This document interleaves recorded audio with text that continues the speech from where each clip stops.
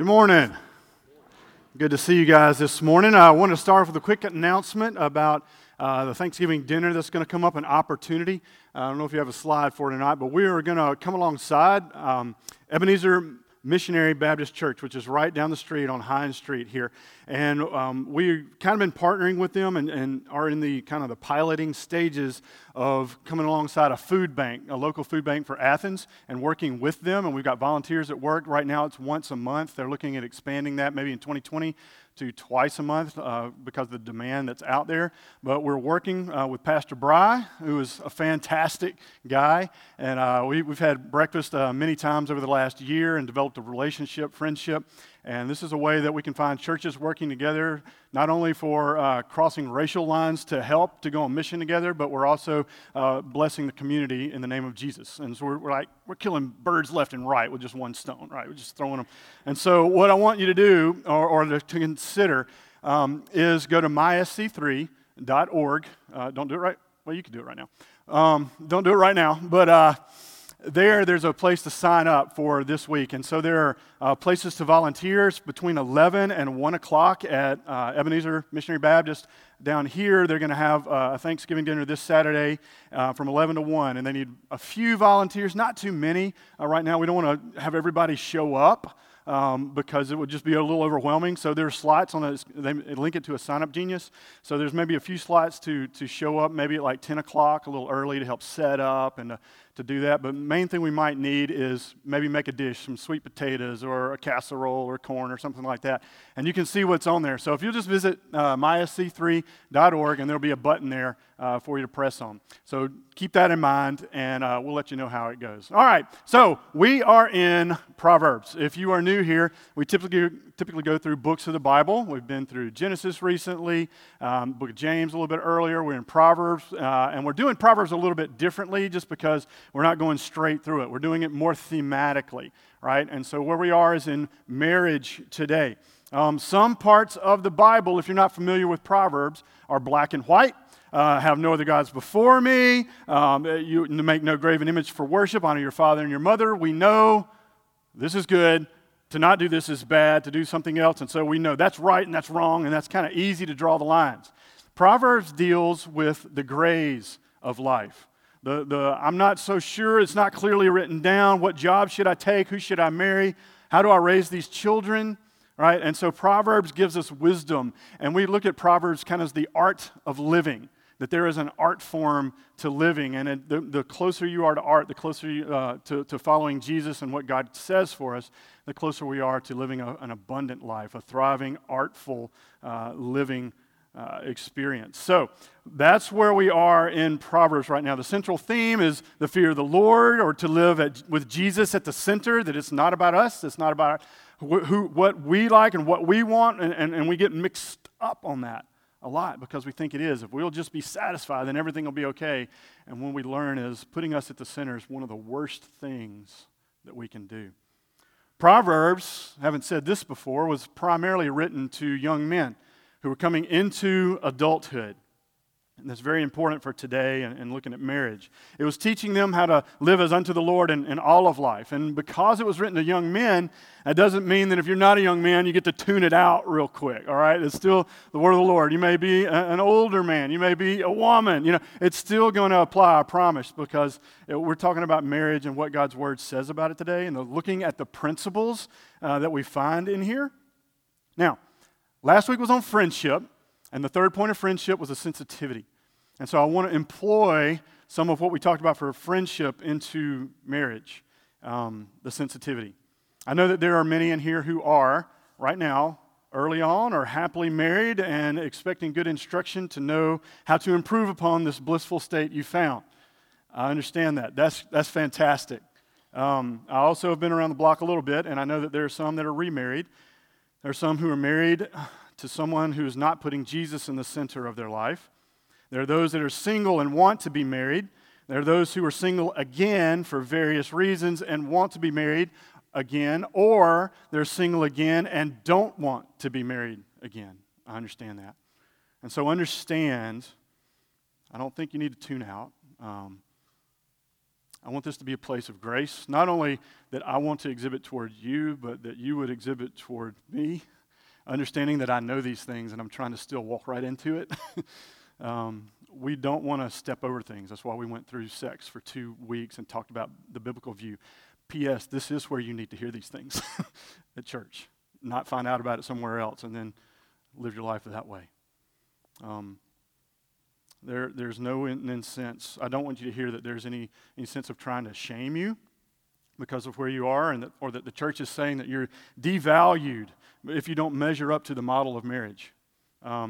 If you've been here for more than 3 weeks, what you know is the whole point of the gospel is that none of us measure up. That's why we're here. None of us do. And you pick an area, parenting, husbanding, not the farming kind, the kind where you're like having a wife, right? Or being a wife, none of us really measure up. That's the point of us coming here and throwing our lives at the foot of the cross and saying, Jesus, help. Help us not only for eternity, not to just live with you for eternity, but to have power to live a thriving life that honors you now, that puts you in the center of our lives now so that we might thrive and flourish for your glory and our good. So we're going to follow the pattern of last week with friendship, where we looked at friendship, and we're not doing an exhaustive study of marriage. I'm not going spend a lot of time in Ephesians or in the New Testament or moving around a lot because I'm trying to look through the lens of Proverbs. And so here are our 3 points for today. As in last week with friendship. Number 1, the model of marriage, kind of its purpose. What is it for? Number 2, excitement of marriage. Because after you look at it, sometimes you got to think, wait, hold on, that's not all good. And so, there is excitement we find in the scriptures for sure, especially in Proverbs. And then 3, the redemption of marriage, because we have to understand it through the gospel lens. All right, so number 1, the model of marriage. Like friendship, marriage does have a point. Friendship was to know and to be known by God and by others. Marriage has a reason and a design, and so Proverbs, like I said, was primarily written to young men coming of age, entering adulthood. Chapters 1 through 30 are focused on males becoming a certain kind of person that live in the fear of the Lord, that have Jesus at the center of every decision we make.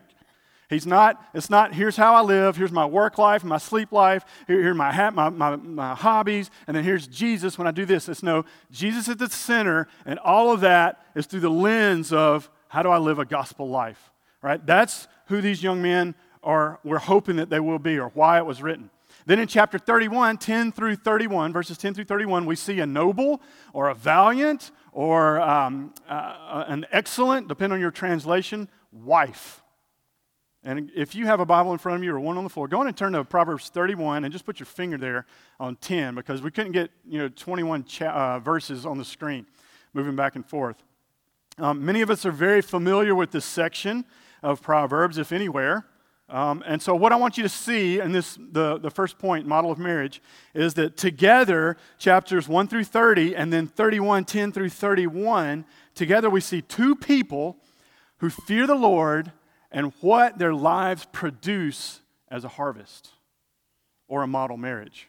Not just a noble wife, but you can't just take Proverbs 31 and set it aside from the rest of the other 30 chapters. These are written as a cohesive unit for a reason so that we can see what a model marriage should look like. All right? So that's what we're going to attempt to do today. So as you have that down, look at those verses. It starts with an excellent wife who can find. She's far more precious than jewels in verse 10. Here's what, and most people do. Most women that read this, it turns into a Bible study or an entire genre of who you ought to be, of what you should look like, what you should aspire to, and compare yourself to. Here's what this Proverb, Mrs. 31, here's what she does. All right? She owns her own business. She makes all of her family's clothes. She farms. She's got a vineyard. She stays up late and she gets up early. She feeds her family and whoever is around. She takes care of the poor and the needy. She's quite a philanthropist. She even makes her own bed sheets. You may sell essential oils, but do you make your own bed sheets? Right? I'm like, whoa. Yeah. She teaches with kindness and wisdom, hardworking, and she's never idle. Her hands are never idle. She doesn't do anything but just turn out product, And I'm like, that's a lot. And so usually, historically, these verses have been set as a standard for every wife. And therefore, only stirs guilt and shame on your best day. right? Now, that's not what that's written for. But God, and I'll tell you this, God never wants to shame you for not having the gifts you weren't given or for accomplishing things you're not able to do. Okay? Please don't misinterpret what the Bible's saying. We're not going to spend a lot of time on Proverbs 31, well, on the woman measuring list. It will only inspire guilt and shame if you study it as a laundry list of to-do rather than see the spirit and the motivation that drives her. We've all been given different gifts. Different amounts of gifts, different size plates, and we are to do with what we have been given. We don't bury it in the ground. We express it. And everybody's going to look different. I promise you, every wife here does not need to start a business. Most of you don't even need to be knitting your own bed sheets. All right? Don't even try that. I don't think anybody, it's just not good. What you need to do is you need to see her heart.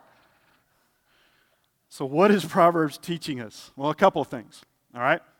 First, many commentators suggest that this chapter, 31 right here, summarizes the life of a woman. Over many productive years, there's present and past tenses that have kind of been put into the ESV or different translations, and many say many of these are in the past tense. And so it's looking at a woman over many productive years, and it gives the highlights of faithful things that she did at various times. There's seasons that we're seeing kind of put all together in the Cliff Notes version. It's looking back on a steadfast and faithful life of a woman who fears the Lord. It's not a given day where you just kind of catch her and you've caught her doing everything, waking up early, making sheets and starting a business and running a vineyard and taking care of the needy. And I'm like, that's not a day, right? It's reflecting on a life of faithfulness unto the Lord, of living in the fear of the Lord. Secondly, given the context of the whole book of Proverbs written to young men, that there are 30 chapters on how they should live and who they should be, and then here we get the character of this woman at the end of a book that they of a person that they should look for. So if you're to be married, each of these kinds of people, first 30 chapters and 31, are who you need to look for. And we put them together, and what we see is a faithful man who fears the Lord, and a faithful woman that fears the Lord. It's a model marriage, and this chapter 31 kind of is what it looks like. How can you say that? Because the biblical purpose of marriage is not to find someone who completes you. It is not to find a partner that makes life easier. It's not to find somebody that can split rent with you. The goal of marriage isn't to get happiness from the marriage alone. Marriage was not invented so that we would be happy. You can be happy without that. That's why it's a covenant and not a contract. It's not like paying a cable bill. You do part, and the cable company will do their part. You don't meet halfway. It's a covenant. All for you, all for you. We're all for each other. That's what a covenant is. That's why it's until death do you part, not as long as our love shall last. Love is a decision rather than an emotion. And it is a decision that has emotion tied to it, but the emotion does not drive your will, your decision, right? And so marriage is not the goal of life. Now, if you're single, you should not live your life sitting around waiting to be married. If I could just get married, I'll be okay. No. I did that a long time. The goal of life, here it is. One note. Take one note today. Here it is. The goal of life is multiplying the worship of God through the advancing of His kingdom. Worship is the goal. Now, that's what Proverbs is telling us. According to Proverbs, the point of marriage is fruitfulness in the kingdom of God over a lifetime. That's what when you read through Proverbs 31 there at the end, it's amazingly productive, amazingly fruitful. And this shouldn't be too surprising if you jump back to the beginning. I will go to Genesis for a second. Because in the beginning, before the fall, all this stuff was set up before the fall for a reason. What was the first command that was given to Adam and Eve? If you look at Genesis 1:28, it says this. This is Genesis 1, so that's pretty early on in the Bible, right? And God said to them, "Be fruitful and multiply and fill the earth." They were made in the image of God. Fill the earth with my image, worship. I want my image to be everywhere. I want it to flood the earth. I want there to be praise, singing all over the place because that is right and that is good. I did my brother's wedding about a week ago or so, last Saturday, and so it's fresh on my mind. And so in that wedding, I'm like, do you know why God created marriage? Why God created a woman? If you remember in Genesis 2, he created Adam, then he put him in the garden to work it. This is all before the fall, all before sin came in. And God said, and you hear it at weddings all the time, it's not good that man should be alone. And then God he gets the animals, he brings them to Adam, and the Bible says, to see what Adam would name them. I thought that was interesting, to see what he would name them. And there wasn't an animal fit to be a helper for Adam. A helper for what? See, God did not make Eve because Adam was lonely. He was alone. Lonely and alone are different. I'm all over alone. I need some alone. Lonely feels different. One's a geographical designation, the other one is heart. Right? And so here's the thing. If you say God made Adam because he was lonely, then God's relationship with Adam is not enough. And it is, I assure you. God is certainly enough for any of us, single people, married people, people made in God's image. He was alone in what God had called him to do, in the mission to be fruitful and multiply and to fill the earth. He can't do that alone. Now, science has come a long way, but you still need two people to tango some form or fashion. And God knew that helper was Eve, and she and Adam together can follow the Lord and be fruitful and multiply. And it's about kingdom expansion. Initially, it was biological proliferation, right? Having kids. Marriage is ultimately about God's kingdom expansion. And it started biologically, and then it changes. Now, after Christ, after Jesus, when we're making disciples, it's spiritual. Because we're supposed to go to all the nations. Making newborn Christians everywhere, right? And so it's the same mandate as Genesis 1:28. Fill the earth with my glory. Except it's going to be a spiritual conversion. It's going to be a transformation. So that's what marriage is really about. And it doesn't mean it's not enjoyable and it's not full of life. It's just that marriage is not the goal. So if you're single, don't think that's the goal. It's not. It's about two people who are more fruitful together rather than apart. That's what Proverbs pictures for us. You're more fruitful for the kingdom together than you are apart. In Proverbs 31, the husband's in the gate, which is like City Hall, and he's where the rabbis and the judges are, and they're carrying out civic law and life, and they're making decisions on stuff. He can do that because his wife's taking care of everything at home and on the farm. He's good. Okay, all right, we're good. We're a team. Yes, this is amazingly progressive for this time period, if you think about it. This happens in our house. I go to Nepal a lot, right? I love it. Do you know what's harder, me going to Nepal or my wife staying with 4 kids at work and all that? Easy. It's harder for what she does.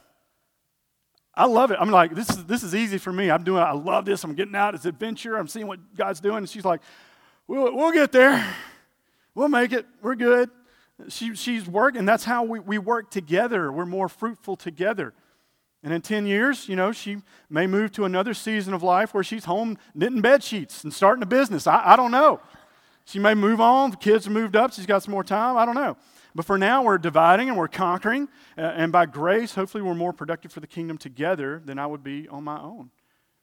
Marriage is a vocation. It's a calling. Singleness is a vocation. It's a calling. It is not the goal. Marriage is not the goal. The goal of Christianity is always worship.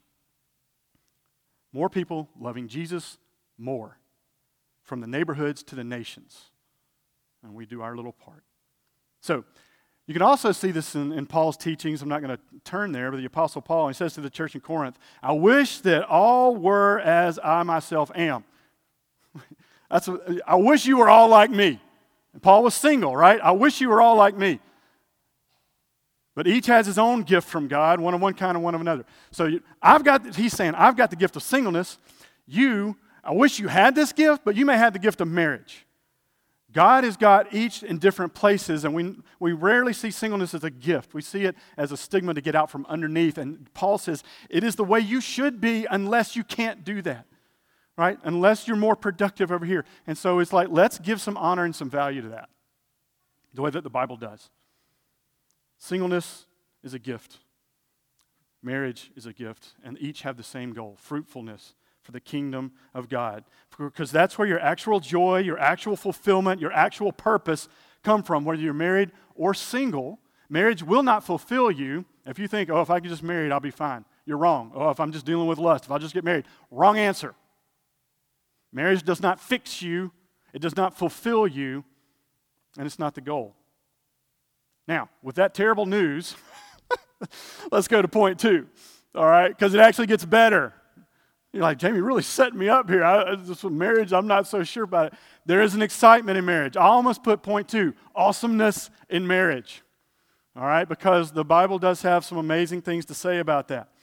Now, Proverbs is very clear that marriage is enjoyable and pleasurable, right? In fact, Proverbs 5, 6, and 7 are warning about the adulterous woman to the young guy because he's trying to get the benefits of marriage without the commitment and the covenant of marriage, right?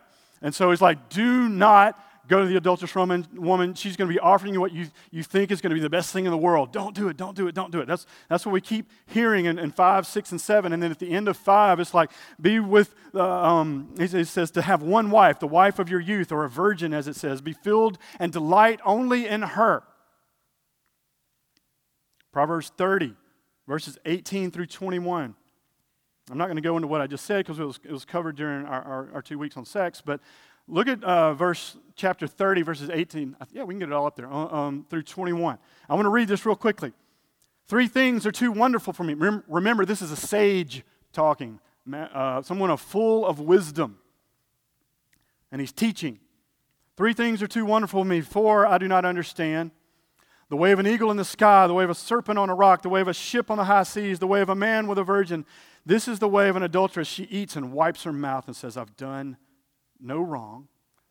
So this is a teaching method that was employed back then, right? Say, here are 3 things that are too wonderful, they're amazing. The 4th, I don't understand it. So the first 3 are a comparison to get the idea of the 4th, right? And so there's an eagle soaring and a serpent sliding and a ship sailing, and they all seem to be amazing and unbelievable. Don't think from our viewpoint, think back when this was written.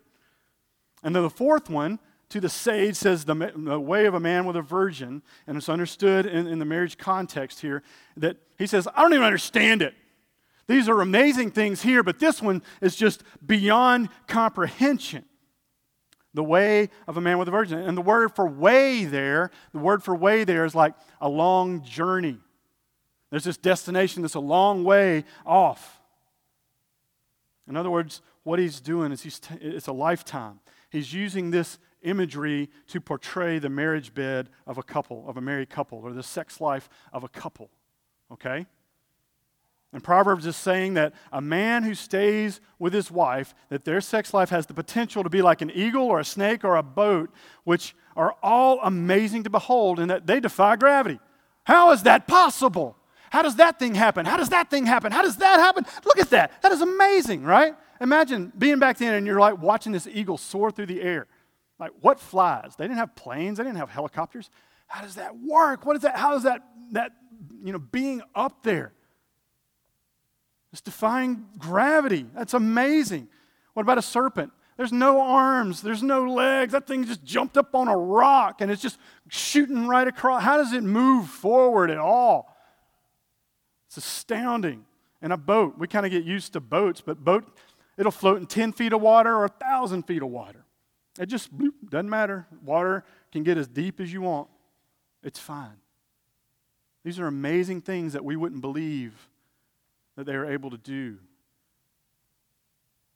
And then we have this idea of a man and his wife in purity staying together for a long course, a long journey. And what the Bible says is this is an amazing experience. And it's more than amazing. It's so amazing that the sage can't even understand it. It's over the whole of life. And it's so amazing here. We see in verse 20, of chapter 30 that the adulteress in verse 20 has no concept that it's even possible. And in fact, for her, it's no more, for her, and this is an allusion to sex as well, the transaction for her is like cheap food. She just wipes from her mouth and just goes on to the next one. Let me try some of that. Let me try some of that. This is the best way to live. And the adulteress is calling out in chapter 5, 6, and 7, oh, come to me, come on, you who are simple. And the Bible says, mm-mm. If you see what the Bible is doing here, the proverb is placing the purity and the call to marital fidelity alongside the seeming excitement and lust of the adulterous woman. And what God is saying is, God's way is much more fun than you can imagine and more appealing if you knew how things really worked. That's what it's saying, that marriage is awesome. And so young men and women, there's beauty and there's excitement in living the way that God has designed us to live, and not living and doing whatever's right in our own eyes. So what should men look for in a wife? Beauty? I'll tell you, when beauty is used in Proverbs, it's usually meaning worldly beauty or attractiveness, like for the adulterous woman, and it's connected to temptation and moving away from God. And most think that if you end up with someone that you think is beautiful or hot, right, that sexual fulfillment automatically flows from that. That's what TV tells us. That's not true. And if you wait long enough, what you see when ads come out, people are married to the most beautiful people in the world, and it's just not enough. I've seen that 20 years.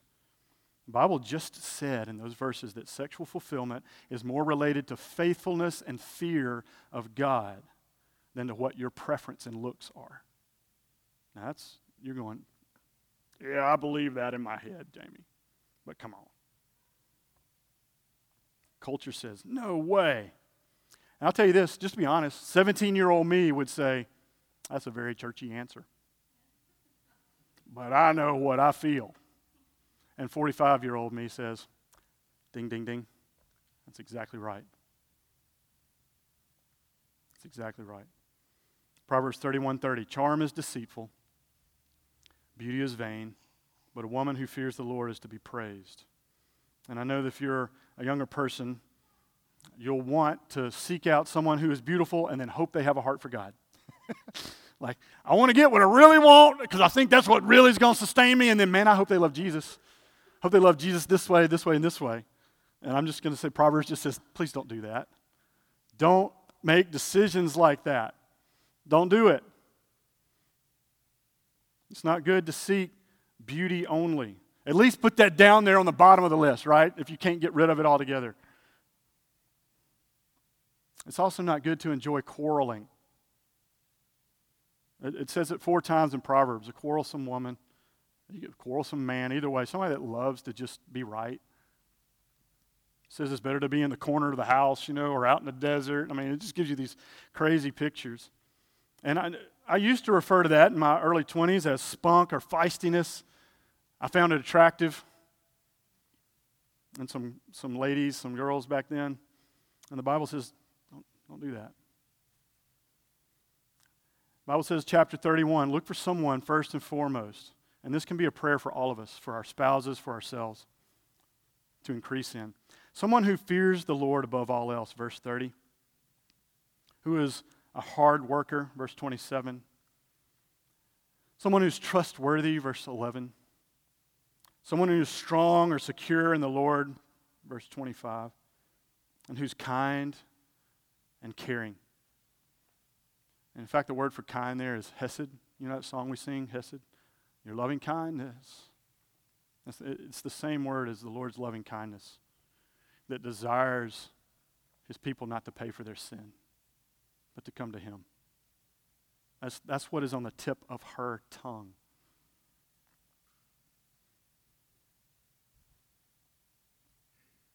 The point is, it's not so much to meet this list in chapter 31, as much it is see the fruitful way that God has made you for his kingdom.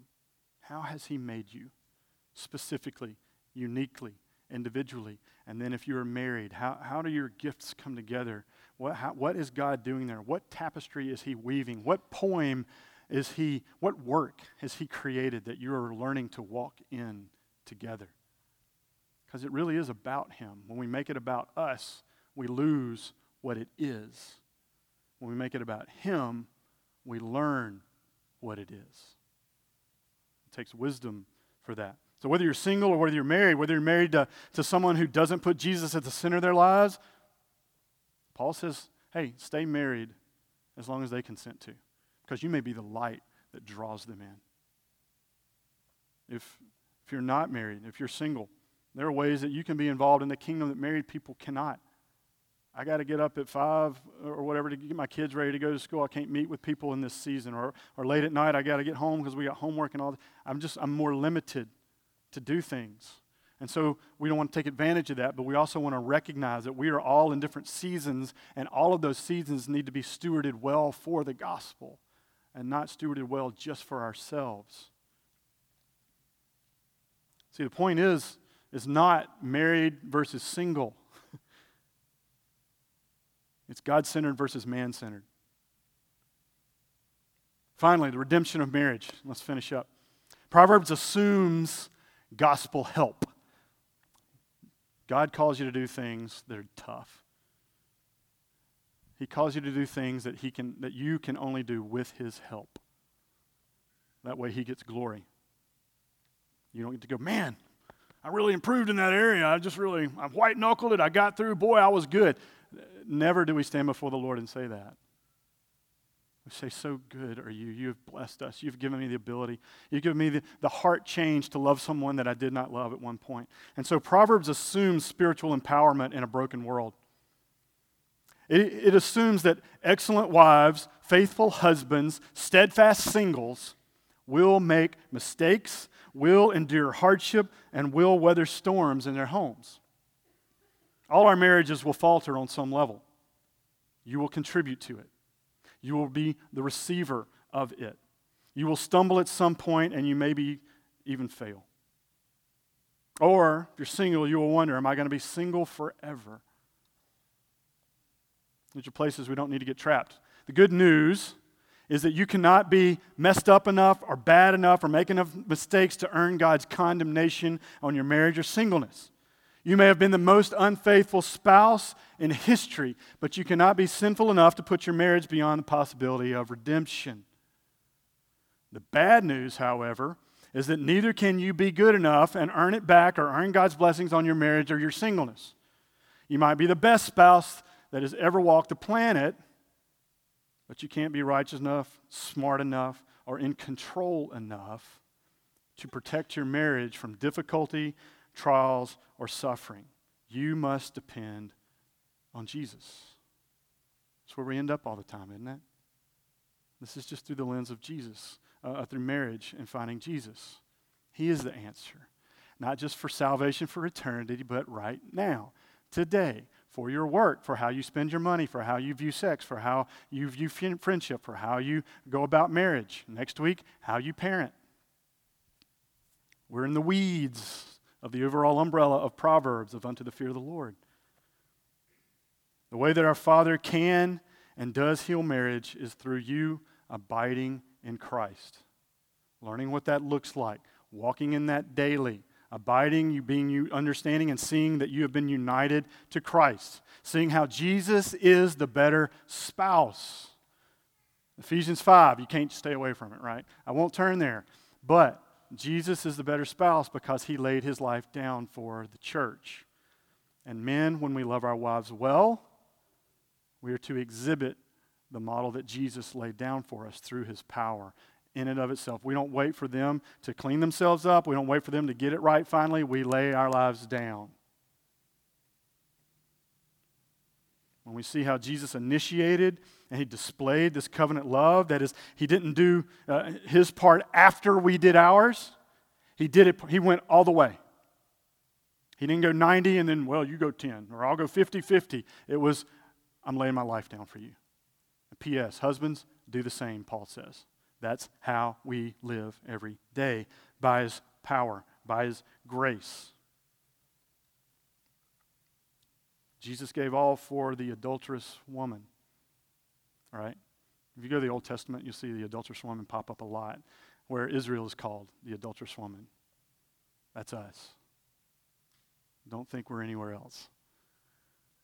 That Jesus, so that he laid down his life, and nobody took it from him, so that he could wash us pure, to be able to present us to the Father as sons and daughters. What a miracle.